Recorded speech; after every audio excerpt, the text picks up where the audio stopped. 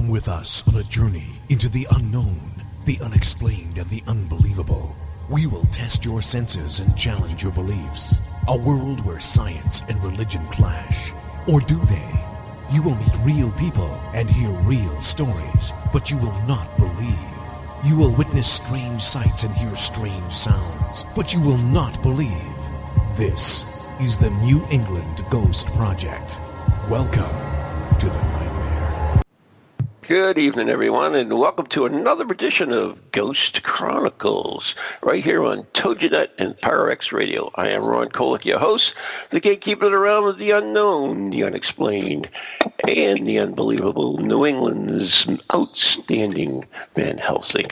With me, all the way from the Bridgewater Triangle, is the blonde bombshell herself, Ann Kerrigan. Wow, good evening. You're outstanding, are you? Outstanding in my field. Outstanding in the field with the ticks. And Triple E. Whatever works. Yeah. Whatever works, Ron. So, anyway, we just want to give our wishes to Russ Hannigan, who's going through some tough times right now. So, yes. Yep. Yeah. Thinking of you, buddy. Yeah. Everything is going well. So.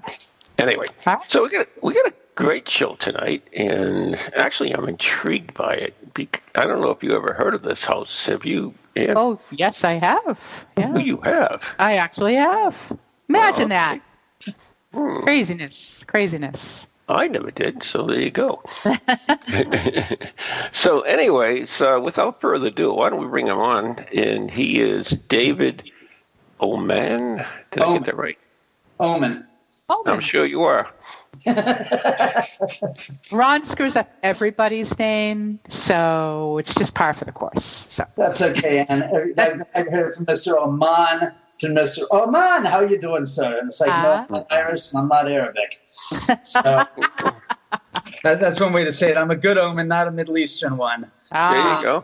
There you go. And I'm not Damien. I'm not the son of, the almighty Satan. Mm-hmm. So, and for those, I didn't mean almighty like God. I meant almighty like empirical devil, demon, whatever you want to call him. No, I don't have 3 6s carved into the back of my head or anything like that. So, I hope not. I don't have horns or a tail. Well, although it would be pretty interesting. Oh, thanks. Actually. Yeah, go ahead. Go ahead. Daddy don't like you. Be careful what I tell you. It will impact the rest of your life. Beware of Daddy. Daddy doesn't like people that are obnoxious. Okay. Damien. Really? I'm kidding. What are you, serious? Come on. Hey, if you only knew. There's no one more obnoxious than me. Everybody knows that. This is true. Yeah. I was put on this earth for one thing, and that was to irritate people, and I do a damn good at it. You do a great job. Yes. Exactly. Yeah. So anyways, David, why don't you give us the backstory on this house? I guess that's a good way to put it. Well, 21 years ago, late November on a Sunday morning, 1998, my father called me up and woke my ass up and said, I found a lot. It's for sale. It's $40,000 in Beverly Hills. And wow. I was half asleep and I said, $40,000 lot, Beverly Hills. What doesn't add up here? And I said, it's got to be a misprint. Because this isn't the days of the Sunday classified section. This is before the internet was really anything. Mm-hmm. So he got the LA Sunday Times and he found this ad. And I said, Dad, it's probably a misprint. It probably is $400K and there's a zero missing. And I'm like, it's 8 a.m. Dad, come on. I'm sound asleep. I was like, all right, fine. You're not going to quit. Now, my dad is 82 years old and a pistol. I mean, my mom used to say about my father, your father's full of piss and vinegar. And I mean, at 82, you'd think he'd be like running around in a gosh darn wheelchair or something, or a walker. No, my dad was driving this is in 1999, so he was driving a 1998 Z28 Camaro. Oh. And Pops didn't look 82 years old. He looked like he was like 50, 60 years old and was a pistol. 60 years old and was a pistol. Just nuts. And so I'm like, all right, I'll meet you at this place. Where is it? Cielo Drive, Bennett. So I looked it up on the Thomas Guide. That's how long ago this is. This is before MapQuest. So I went Apple up there. Maps. Yeah, well, I basically found a location. I drove up there, and I get up there, because my place was closer than his was. Mm-hmm. And I get up there, and I'm like, oh, my God. And I'm double-taking, saying, I haven't been here in 20 years. Since 1978 and 79, when in high school we also used to go up to the Tate Gate because we all read Helter Skelter to see where it was, and it was like, oh my God! I said, I can't believe it. It's changed quite a bit, but that's where it all went down. Wow. And Ann. That's, I just said, that's crazy that it would be that property. It was right next door to it. It was down the street from it. So yeah. I'm like looking. It was 667. Neighbor of the Beast. So I'm looking down there, and he drives up and pulls up, and I'm like, oh, Dad. He goes, I said, St. Pops, I haven't been here in 20 years because that's where the Tate House stood. And they obviously torn it down 5 years earlier, as we later found out. And I'm like, he's like, I don't give a rat's ass about the frickin' Tate House. He goes, we're here to look at this lot. And I'm like, he goes, focus, like slaps it tight. He goes, what's with you? Focus. You're here to look at a lot. I don't want to reminisce. I'm here to talk about the present. And I'm like going, no, he's got a point. Mm-hmm. So we look at the lot, and the lot's there's a hillside. And I'm like, hey, Pops, I said, I think there's things that are on the property that look like it's been. He goes, yeah, apparently it was started construction. They have 13 caissons on the property and the rebar, and then it got stopped by the city. And I said, Dad, it got stopped by the city. What makes you think that you're going to be able to get that put through the city and get that approved? And he goes, I have a funny feeling about this. Something doesn't seem quite right. He says, you do see the other houses on the street. And I said, yeah. He goes, that's what doesn't make sense. How are there other houses yet all of a sudden now this lot is not buildable? He goes, there's something not right here. Mm-hmm. So my father did a little research, and it turns out that somewhere in the transcription in a clerical error was performed on the maps that were for the property. And sometime in the past, I guess, between the time that the people started construction and the city reviewed the maps, it was changed from a private drive to a private street. Now, between you and me, it's semantics, right? Mm-hmm. But to the city, it's a legal issue. And what I'm saying to you is that private street has its own prelips as far as what it has as constraints and property issues that have to be maintained. And the private drive is got different ones. And basically, in a nutshell, it comes down to this. The private street is maintained by the city, so that all the utility lines, all the sewer lines, and all the power lines, and all that stuff are brought up by the city. And the street has to be 20 some odd feet wide, and then has to have a 38-foot right of way turnaround for emergency vehicles. Mm-hmm. Where a private drive doesn't have any of that. The homeowners have to provide their own utilities up to the property. It's from the main street, et cetera, et cetera. The street is maintained by the homeowners. They can have it as wide or as narrow as they want. They can be as fast as a speedway as they want. It doesn't have any of the. It's a private drive. It's totally private. So it turns out that somewhere in between they switched it back, and my dad said, "Hey, there's a problem here." He petitioned to have it returned back to the correct way it was written, which was private drive. And because the street was only about 20 feet wide and there was no 38-foot turnaround, he was able to get it petitioned returned back to the original way it was as a private drive. And we ended up buying the lot and building on it for $40,000. That's insane. Yeah. Just insane. So that was the beginning. Where did we go from there? Well, it took us 3.5 years from the time that we got we bought the property, get it petitioned and all that stuff, till the house was completed.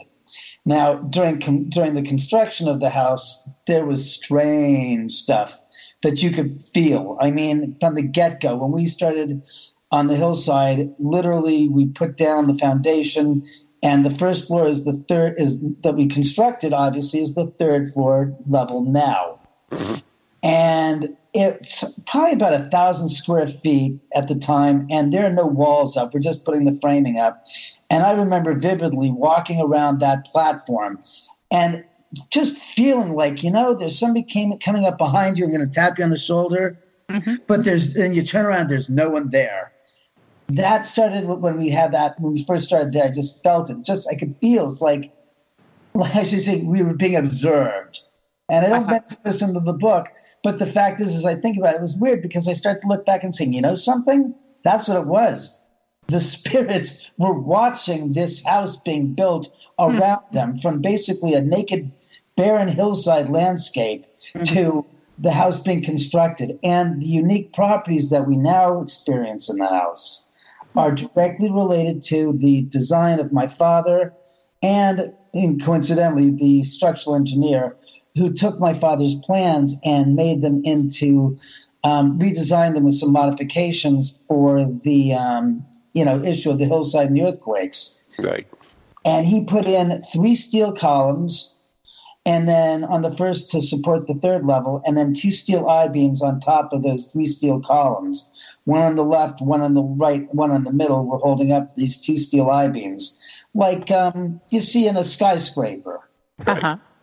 And then for the second floor, he did the same thing. And in my book, you can actually see pictures of the steel of the hillside and these 3 steel columns that are there embedded in the concrete, where then you see another picture where the steel I-beams are on top of them and really connected. And you just say, wow. And what it turns out is the house sits on what Dr. Barry Taff had called a naturally occurring geomagnetic anomaly. And what he said is, yes, there is a fault line going up Benedict Canyon, but there is also a condition that he believes is pre-volcanic, meaning that there's probably a lava plume or a flume, which is basically a large lava lake under the earth down a couple miles under this mountain that I live on. And it gives you a warm, fuzzy feeling, doesn't it? He says in like 10,000 years, that thing will probably come up to the surface and turn into a volcano. But right now, it's so dormant, and it's not even dormant because it's not anything but just part of the Earth's crust. There's a magma, lake under there that's moving, and it's discharging electromagnetic fields through it, DC EMF fields. Mm-hmm. Which is because it's highly charged and highly magnetized. Magma is. It's full of iron, melted iron. So it's like if you go to the lava fields in Hawaii, you bring out a compass, your compass will have a difficult time zooming in on true north. Right. Because it's in the middle of a lava bed and it's all magnetized energy there. Mm-hmm. Well, let's put it this way.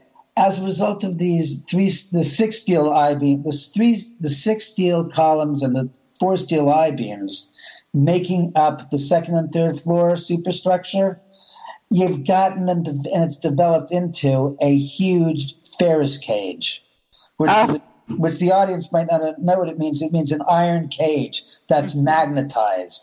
So that electrified one, yeah. The third floor is literally engulfed in this energy field.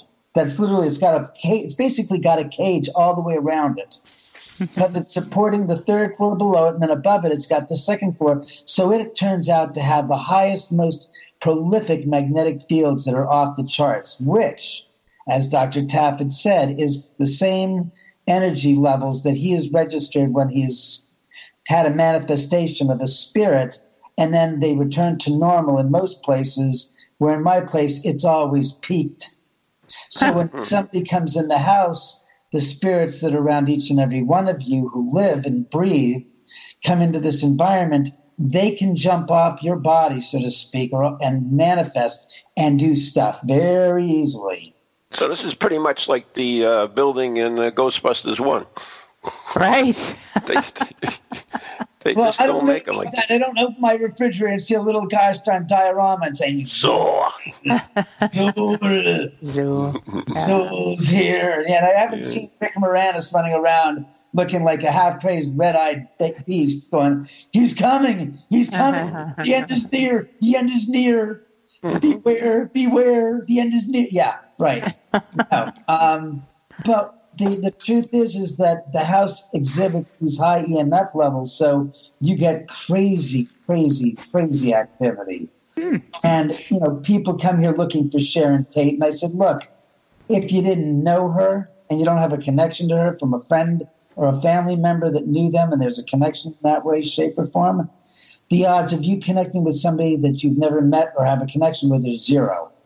But the spirits that are around you will most likely manifest and do stuff. And you'll be presently aware of it when it's happening. So that's generally what takes place here. Okay. Wow. And an example was, this is really anecdotal from last night. I had JoJo Wright, the radio personality from, nationwide KIIS-FM.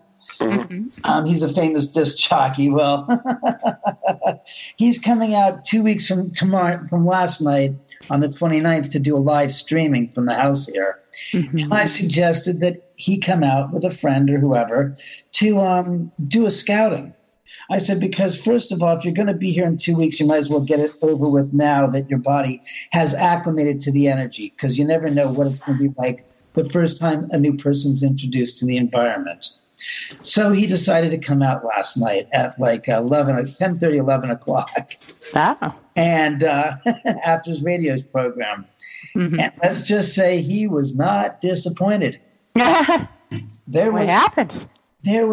I can't explain to you what was happening, but it was just active. We were coming up from the third level to the second floor, and as we came up the floor to the second floor landing, they heard something go bang.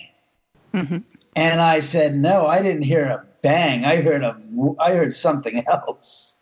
So we reviewed, because the house has got 19 HD CCTV, 1080p, 3 megapixel cameras with infrared capabilities and audio. And we listened to the gosh darn audio, and you can hear a man or something go, yeah. There's a whispery voice, and he goes, yeah. And then we heard it, we backed it up earlier, and like right before the man says, yeah, you hear this like, oh. And I'm like, what the hell was that? I said, I heard that. And they go, oh, shit. I said, yeah, that was pretty hairy. I said, that was clearly a growl or something. I have never heard that, but it was pretty distinct. And they were like, oh, God. And when we were down in the third level itself, which we were watching the video from to go upstairs to review right before that incident took place, we had some crazy stuff going on down there where we were hearing voices and stuff, and things were appearing on camera that we couldn't explain. So I've got to download that and put that on through the editor and then put it up on YouTube, because it was just wild stuff. So let me ask you a question. Yeah. And I don't know if you're familiar with neuroscientist Michael Presinger and his work on EMF and sightings of ghosts. Are you familiar with that? No, but I think Barry remarked to me about that. And I said, Singh, that's basically a placebo. It's basically a pedantic attempt to come up with a rational explanation for something that they cannot explain. And I've only seen an apparition once. So his theoretical scientific mumbo jumbo is theoretically disproven immediately by my own experiences in this house after 17 years. He's basically barking up the wrong end of a dog stick. I won't even say it's a tree. It's not. It's not even a sapling. It's so pathetic. I can discredit that whole theory in 1,000 different ways in about 5 minutes with my own videos, which basically say, hey, I don't give a rat's ass what you think. I think I'm hearing. I've got the video footage and the audio footage to prove you out of the light of day. And if you're going to say to me, well, that's the mind playing tricks, it's like, really? this equipment is basically picking up voices where there's only one person in the house. Multiple times this has occurred, and I have it on my YouTube channel. Right. The characteristic signature sound is it's a whispery voice that's right on top of the mic, and it's the character sounds like this. It's very whispery, and it's almost right on top of the microphone. And I have it on some cases, multiple devices and media. Meaning, I have it recorded on a digital recorder. I have it on multiple digital recorders and on a handheld video recorder, and also on the CCTV cameras. So there's a problem with these assertions that these people, well, the EMF level is playing tricks in the body. Yeah, okay, fine. Kiss my ass and tell me what's on the video, Mr. Genius. How is it that I'm transmitting these mental images onto a videotape? And calm down there. Calm down. Oh my goodness. My question was basically if you had heard about him, not to actually crucify him. It was a study that was done with some results, and I don't particularly agree with the study, but we don't have to crucify the guy. At least he's doing some field research on it. So no. I wasn't cashing any aspersions upon you or your house. No, but hear me out. I've contacted the great Randy a number of years ago for his $1 million prize. Right. Guess what I got in response? I got one email saying, we'll look into it. They're in the Los Angeles area. It's not like they have to travel to Timbuktu and spend an awful time to get there. No, hear me out. These people are perpetuating a fraud. These people with these theories on both sides of the equation, not only the theoretical people that are bashing the paranormal, but those in the paranormal field that are creating theories that are so flagrantly flawed and mythologized in so many ways. I look at them and I go, yeah, really, that's so, huh? How come your theory holds no water in a true dynamic environment like this? And my own experiences are basically devoid of what your theory comes close to adhering to. It falls apart. And that's why I say people are out there exploiting the paranormal on both sides of the field. Exactly. And the joke is there are people creating these Frank's box, which was the original, then the Echo box, then the Spirit box, then the Ghost box, then the Jerk-off box. They're all pathetic, stooey. They're, as Harry Houdini, Eric Weiss would say, it's garbage. They're fleecing the public because I don't care what the theory of Edison himself was a hoax. He was a myth. Edison did not create the light bulb. He took what somebody else invented, and in most cases, that's the fascination and the truth of Albert Edison. Albert Edison was smart because he saw other people's ideas, refined them, and made them better. He did not invent half the things that we associate with him. However, he does hold the patents to him. No. He had people that were under his. However, he still holds the patents for him, no matter how you say it. Because he had people like Tesla that were inventors. He had a slew of inventors in Menlo Park, New Jersey.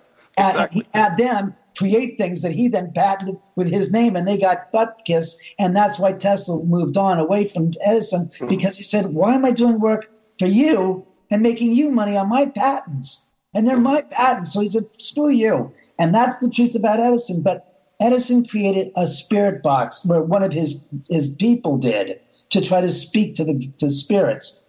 Actually, there is actually no evidence that he ever created a spirit box. That is a myth.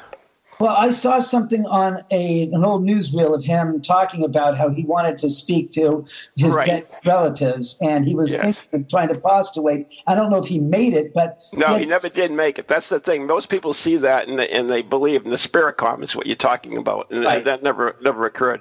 But yeah, I agree with you totally that there are people on both sides of the thing, that everything that's unusual is paranormal and everything can be explained. Somewhere in the middle is the truth.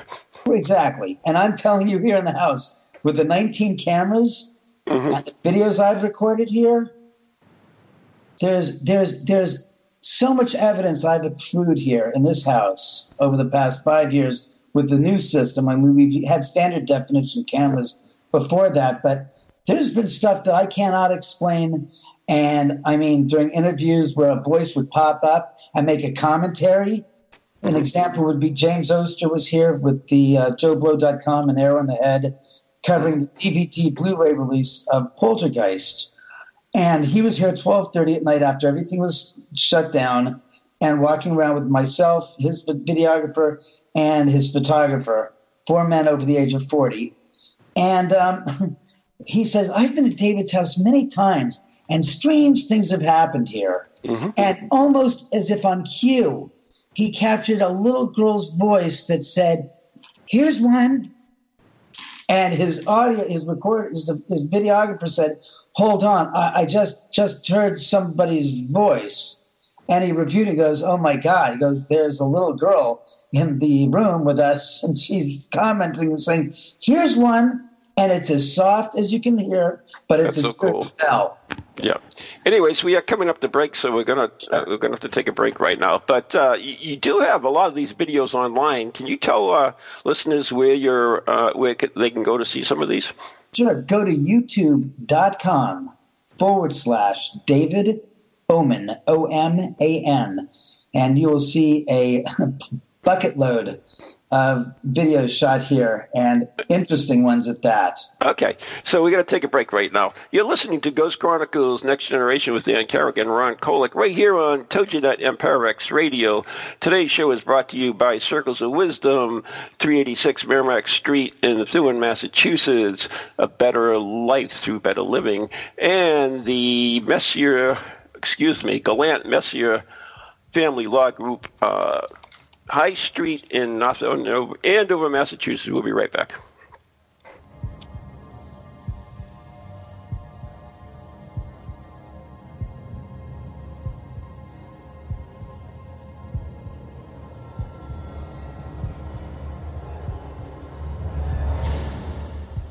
Do you have a paranormal event, book, or something else you want people to know about? Then why not advertise it on Ghost Chronicles Radio? With over 150,000 downloads a month, get your message out to an audience that's interested in the subject.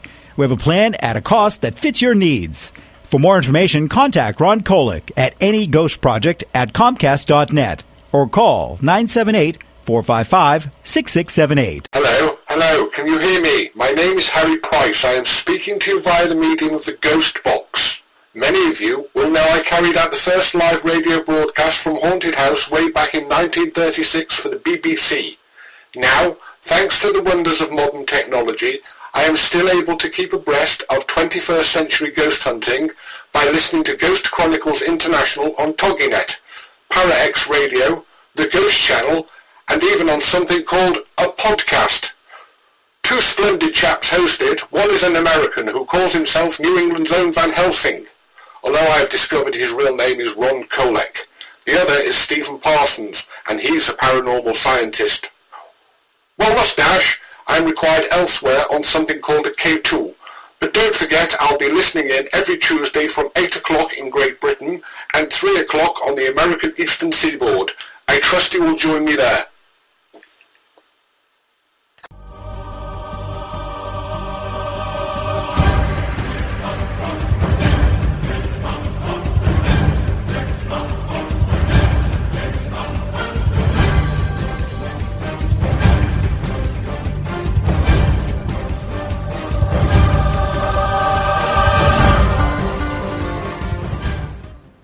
And welcome back to Ghost Chronicles Next Generation with Ron and Ann, and our special guest this evening, David Oman and the Ghosts of Cielo Drive. Yes, it is.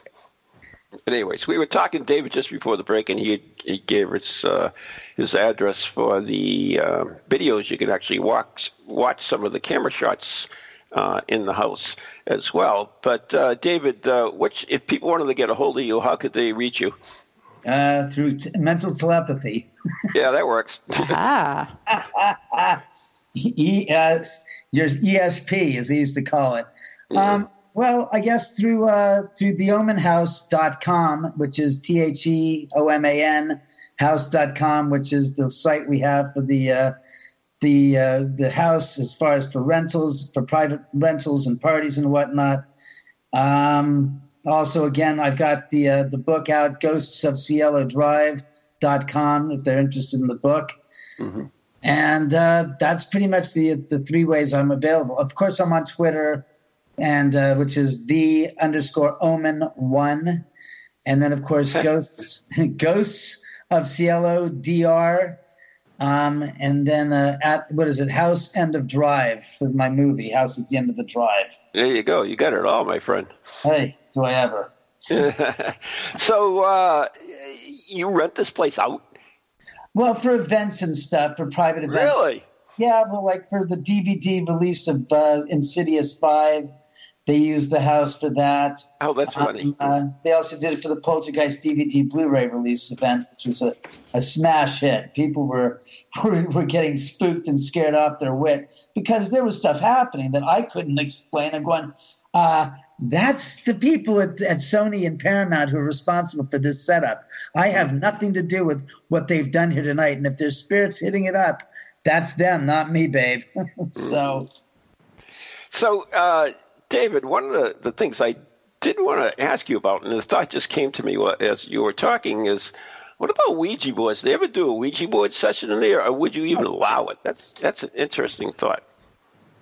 Ouija schmeegi, let's be honest here. I've had somebody here that brought over 130-year-old Ouija board, an 1880s spirit board that was literally made from a piece of solid wood.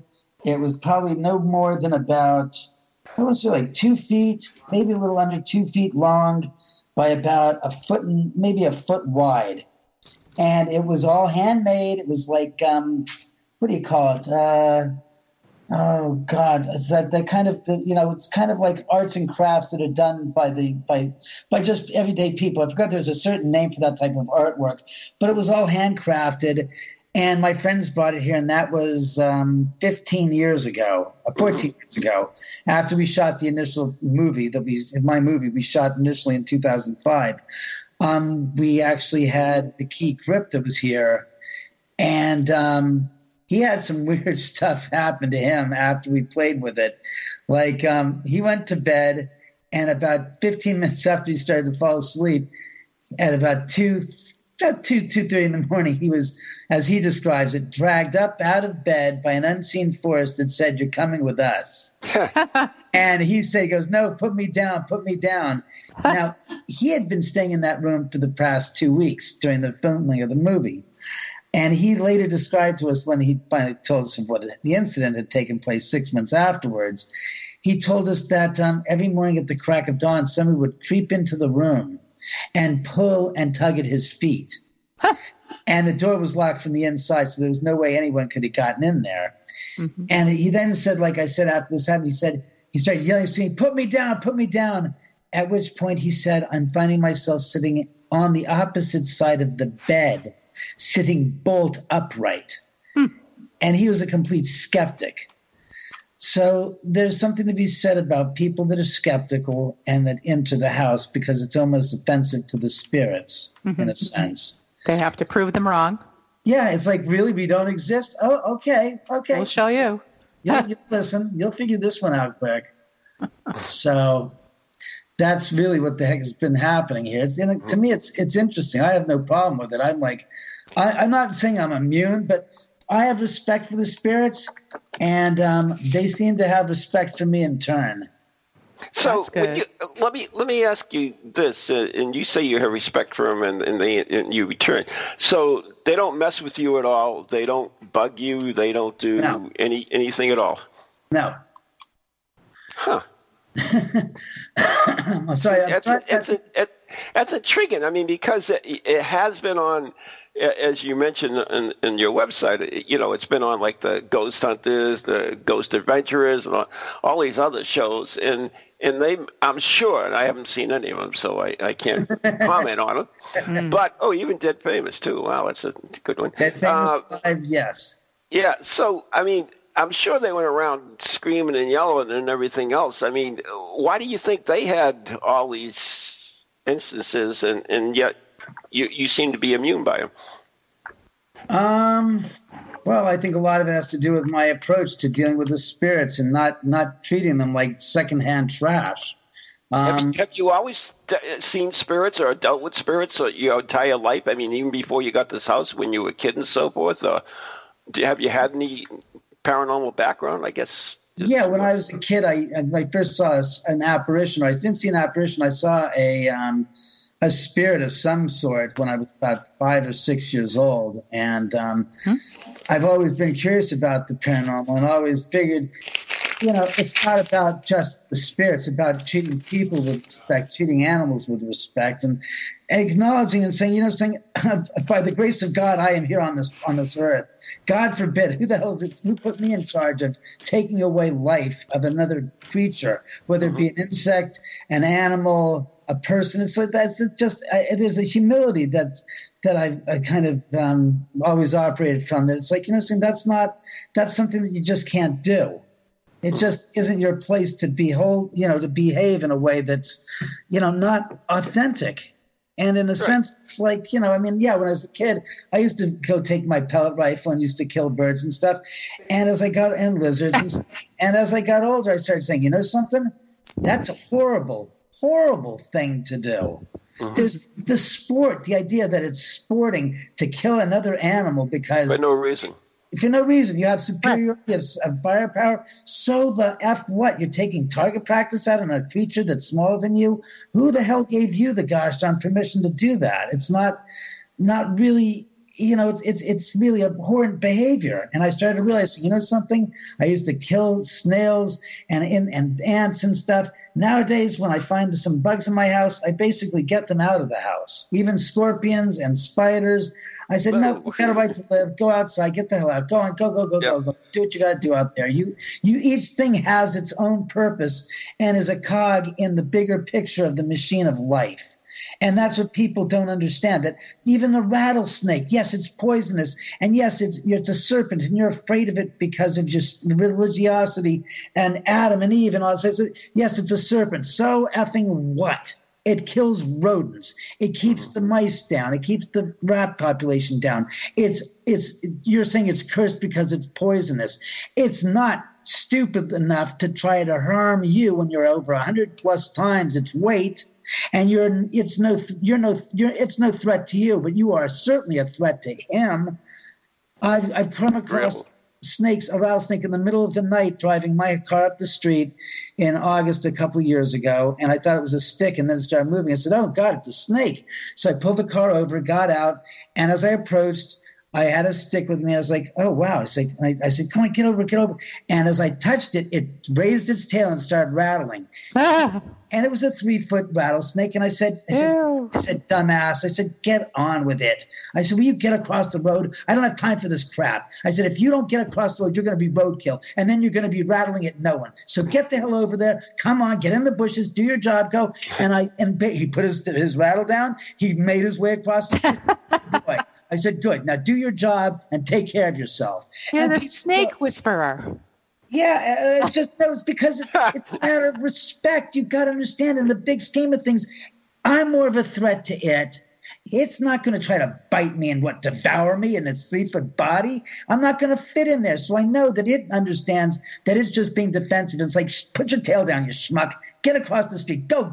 Come on, out, into the bushes and get some rats. Be a good boy. Thank you very much. Have a good life. And people go, why did you do that? I said, because the rattlesnake, the scorpion, the spiders all serve a purpose. And if they're outside of my house doing their job, I'm not being harmed by it. My animals aren't being harmed by it. Let them live. I want to show the same respect that I expect to have shown to me when I become, reincarnated as an insect or whatever the hell it is. So anyways, you and I were talking on the phone a little earlier, and I mentioned that I was from Boston area, and you said you actually had from here in your house, right? Yeah, about 7 years ago, when Gronk was down with his broken, busted ankle and stuff, Rob and Dan Gronkowski visited my house for about 7 hours for a barbecue, and I have pictures to prove it and video that I can't release of Rob doing karaoke of New York, in my den. I mean, yeah, they were great. Rob and Dan were here. And at the time, Dan was playing for the Browns as a tight end, and Rob, of course, was on the reserve list with the Pats. But yeah, they were great. Rob was going through my UCLA man cave and looking at all these different UCLA mini helmets that were signed by all these different players over the past 20, 30 years. And Rob saying, I played against him. I played with him. I beat him in college. I beat him in the pros. I played against him. He was my roommate. You know, I'm going, oh, God, Rob, you're killing me. Stop it. Oh.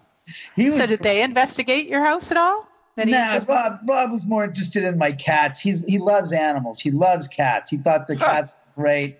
He was sitting there hanging out with the dogs. He was just a real down-to-earth nice guy. I mean, and I've had Stallone here visit, Sylvester and Frank, another brother team that had visited the house. Mm-hmm. And they were looking at my Jack Johnson collection because I have a big Jack Johnson collection of boxing memorabilia. And if you know anybody's interested, I do have some memorabilia, first-generation photos of the Johnson-Jeffries fight and some other posters and stuff for sale. So, I thought you meant Jack Johnson, the singer. No, not Jack Johnson. Singer, the hockey player. You from the East going, you mean that crackpot hockey player that played for the Kings for a year or two? Yeah, get him out of here. He's nobody. And no, not the surfing singer from Hawaii, Jack Johnson either. But the one and only Jack Johnson, first African-American heavyweight boxing champion of the world who lived from 1878 to 1946. Oh, okay. Cool. So is that the gentleman I noticed on the cover of your book? That's Jack. And I wondered who that was. I was going to ask you about that. Yeah, he's visited here a number of times, and we had a very interesting story to tell about my sister's sister-in-law was here with her two friends the first time they'd ever been here. And the first part of the evening, we were all upstairs on the top floor in the living room and dining room and kitchen. They decided they wanted to go downstairs to the second floor. So they went down the spiral staircase to the second floor, and they must have been, gone down there for about 10, 15 seconds when all of a sudden I hear seconds. I hear the pitter-patter of feet coming up the stairs rapidly. And they said, who's the big black guy at the end of the hall? I'm saying, what? What are you talking? We went to the landing on the second floor. As soon as we got there, we looked down the hallway some 40 feet. And in what I guess we saw at the end of the hallway, through a doorway, we see this big black guy poking his head out and saying, is it safe? And then pulling back. And I'm like, what? What are you talking about? Are you kidding? And she goes, no. We went down there and we see this big black guy. He did it several times. He stuck his head out and said, is it safe? And then he threw himself back behind the wall. And I'm like, you've got to be. I said, you didn't? He goes, you didn't go down the hall to my office. He goes, nope. I'm like, holy fuck. So I said, okay, let's go down to my office. So I take him down to the office. And I started to look at this one woman, or one of my sister-in-law's friends, and I noticed that her hair is done up in a very, very, very unique, peculiar style. And the style I'm talking about is what Catherine Ross wore in the Butch Cassidy and the Sundance Kid movie when she at a place when her hair was pulled up and in a bun. Mm-hmm. And I've very, very seldom had seen that recently. And I looked at her and I'm like going, oh my God. And I'm starting to feel things like Jack's like saying, she looks just like her. And I'm going, what?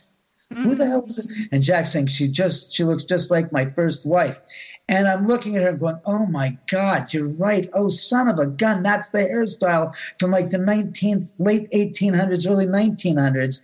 And I'm going, holy, what in the heck? and Jack's like getting like all panty hot and going, this is amazing. She looks just like her. And I'm going, Hawaii. So the next thing I know is I bring them in the office and they look at my office and all the walls are covered with Jack Johnson photos and stuff. And they said, that's him. That's who he saw. And then I found a picture of his wife that I had here, his first wife who committed suicide in 1912. And I looked at her and I looked at the picture. I said, God, if you are not the spitting image of this woman. Wow, that's crazy. It's like And then I put it into connection with, wait a second, who is he talking about? Why is he saying, is it safe? And I said, oh my God, a month earlier, Jack, we had the people from Ghost Adventures here, and that was 4 days of crap. Mm-hmm. And I'd say, is it safe too? Can I come out? I think what Jack was saying he basically vacated the house, and when he came back and he saw these people, he didn't know who the hell they were, and said, "Is it safe?" And I was like, "Oh, he's talking about that." Wow. Now, who was the third gentleman, the third person on the cover of the book, the far left? Rudolph Valentino. Ah, okay. Oh my God, you didn't know that, Ann? No, I'm not as old as you. Lever, the Sheik, the star of every gosh darn romantic, drama of 1920, 1921. I had no idea. You don't remember that? You don't remember that? Before my time, honey.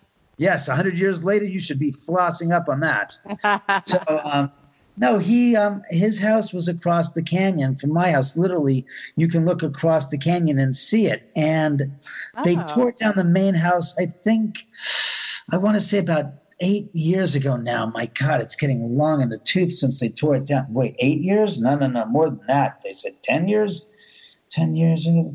Probably about 10 years ago, they tore down the main house of Rudolph Valentino's Falcon Lair. And all that remains is the gate, the wall in front of the place, and the guards, the garage, and the servants' quarters up above, and then the guest rooms or guest quarters. You'd say it's a guest.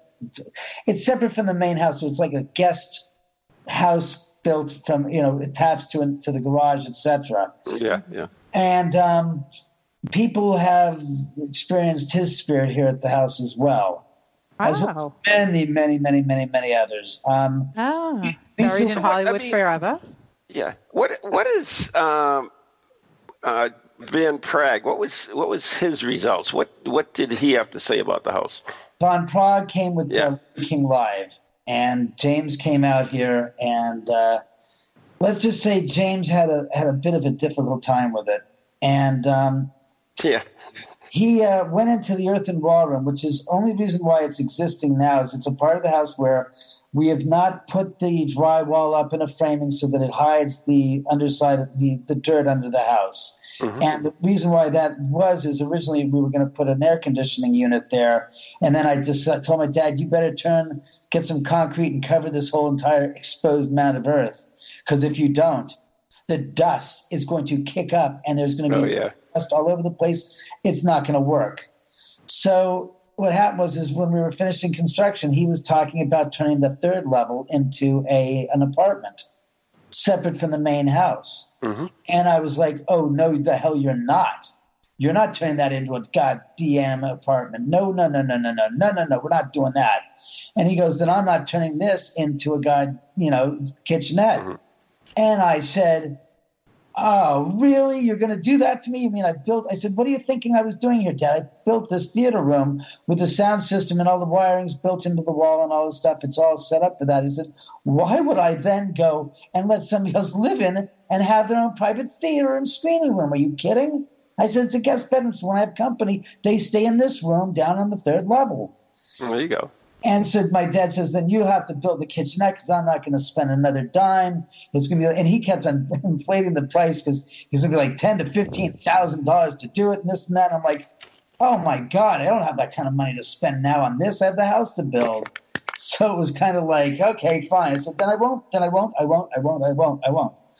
have it. So he left it to spite me in a sense and to try to get me to go along with his plan. He left it untouched. So you have an earth wall? Well, you have a storage area, and as you come into this room, it's probably 8 foot by 8 foot, which is now a kitchenette, which I built 5 years ago. Mm-hmm. After living here for a dozen years, I decided it was time. And it didn't even cost nearly. It cost about $1,000.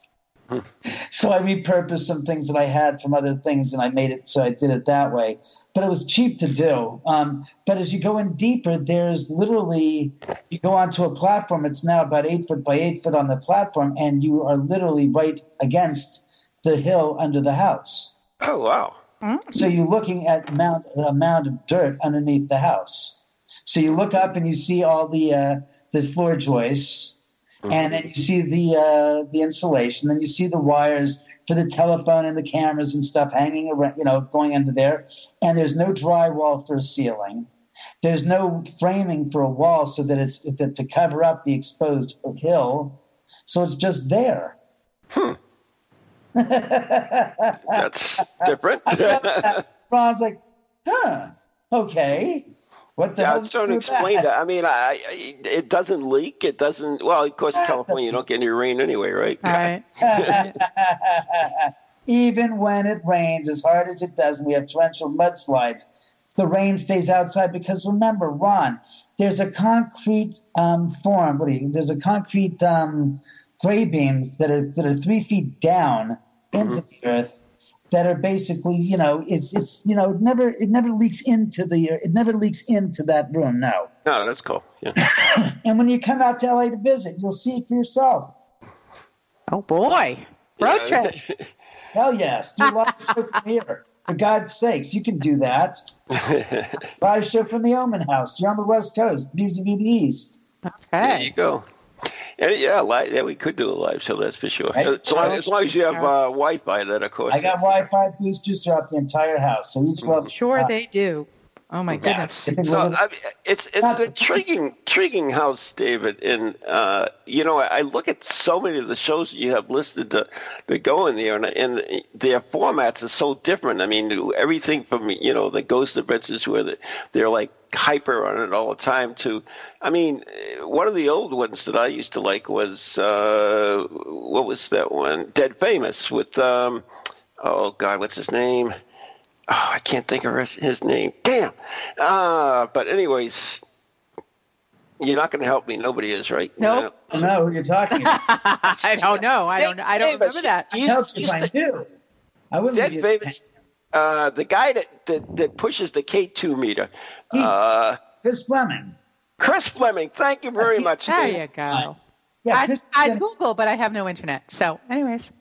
Yes, and for Ghost Hunters, he was here many times afterwards doing investigations here at the house. So Chris has been here many times. You have, and then you have guys like Van Prague. So you had a virtual potpourri of ghost hunters, mediums, and so forth. So it's intriguing, and I bet you each one of them has their own little take on what's going on there. And you're probably saying, you know what, none of you are right. Well, like Lisa Williams came here, the famous English psychic, after the Ghost Hunters aired. Let's see, Lisa Williams. What's her name? Jackie Barrett from America's Psychic Challenge, who's a friend of mine, came here to the house and had strange stuff happen. Debbie and Mark Constantino. Oh yeah, had been here a couple of times. They were dear, good, close friends of mine. Well, when they were alive. Yeah, exactly. Not jail. Yeah. Well, I mean, they stayed here for a couple. That's horrible. Yeah. And Lloyd Arbrecht ever been here? I've invited Lloyd since way back 15 years ago, and Lloyd, who lives in Northern California, has yet to come and visit. I know. I find that amazing because Lloyd's usually right into this stuff. He might even bring chocolate. Who knows? I've invited John Zaffis here because I'm friends with Jason Gates, and Jason invited John here. John never came here. Chip Coffey's been invited multiple times. He's never come here. I mean, it's just I've invited Josh Gates to come here, and Josh has never. Unfortunately, believe it or not, that is the doorbell, which means Pizza from the Dead is here, and that's the end of the show. So we've got to wrap it up, David. We want to thank you so much. You've certainly been an interesting guest. In your house, I'm just so intrigued by it. It's just fascinating. The more I, find out about it, the more intriguing it is. Oh, it's a fascinating location. I'm telling you, I every day it's new. It's like, oh, that's new. Okay. The faucets turn on by themselves. I'm like, we're in the middle of a gosh darn job. You can't do that crap. No more party. Fantastic. Yeah, right. Dave, that's what I like about you. You just matter of fact about it, which is, I work with a trans medium who, virtually leaves her body and lets the spirit take over, and people get scared the crap out of her. And to me, it's just like, oh, that's interesting or whatever. So anyway, you've been a great guest, and we want to thank you so much for being on the show. And you've been listening to Ghost Chronicles Next Generation with, oh yeah, don't forget the book. You can give the book. Go ahead, go with the book. Go to ghostsofcielodrive.com and get your copy of my book there. And if you want, I will sign it for you as well. They're all online. That's the only place available now. We don't have an audio book. And if you want to see about my movie, that's houseattheendofthedrive.com. Again, youtube.com/David Oman, O-M-A-N. And, of course, theomanhouse.com. Again, thank you very much again, Ron, for having me on. It's been a pleasure. Happy Halloween to your guests. And again, you have more to fear from the living than you do the dead. Amen to that, brother. Yes. All right. So anyways, thanks, David. Thank you. Thank you for listening. Remember, today's show is brought to you by Circles of Wisdom, 386 Merrimack Street in Methuen, Massachusetts, and, of course, the Gallant Messier Family Law Group on High Street in North Andover, Massachusetts. Compassionate and strong. Till next week, good night and God bless. Good night. Thanks for listening, everybody.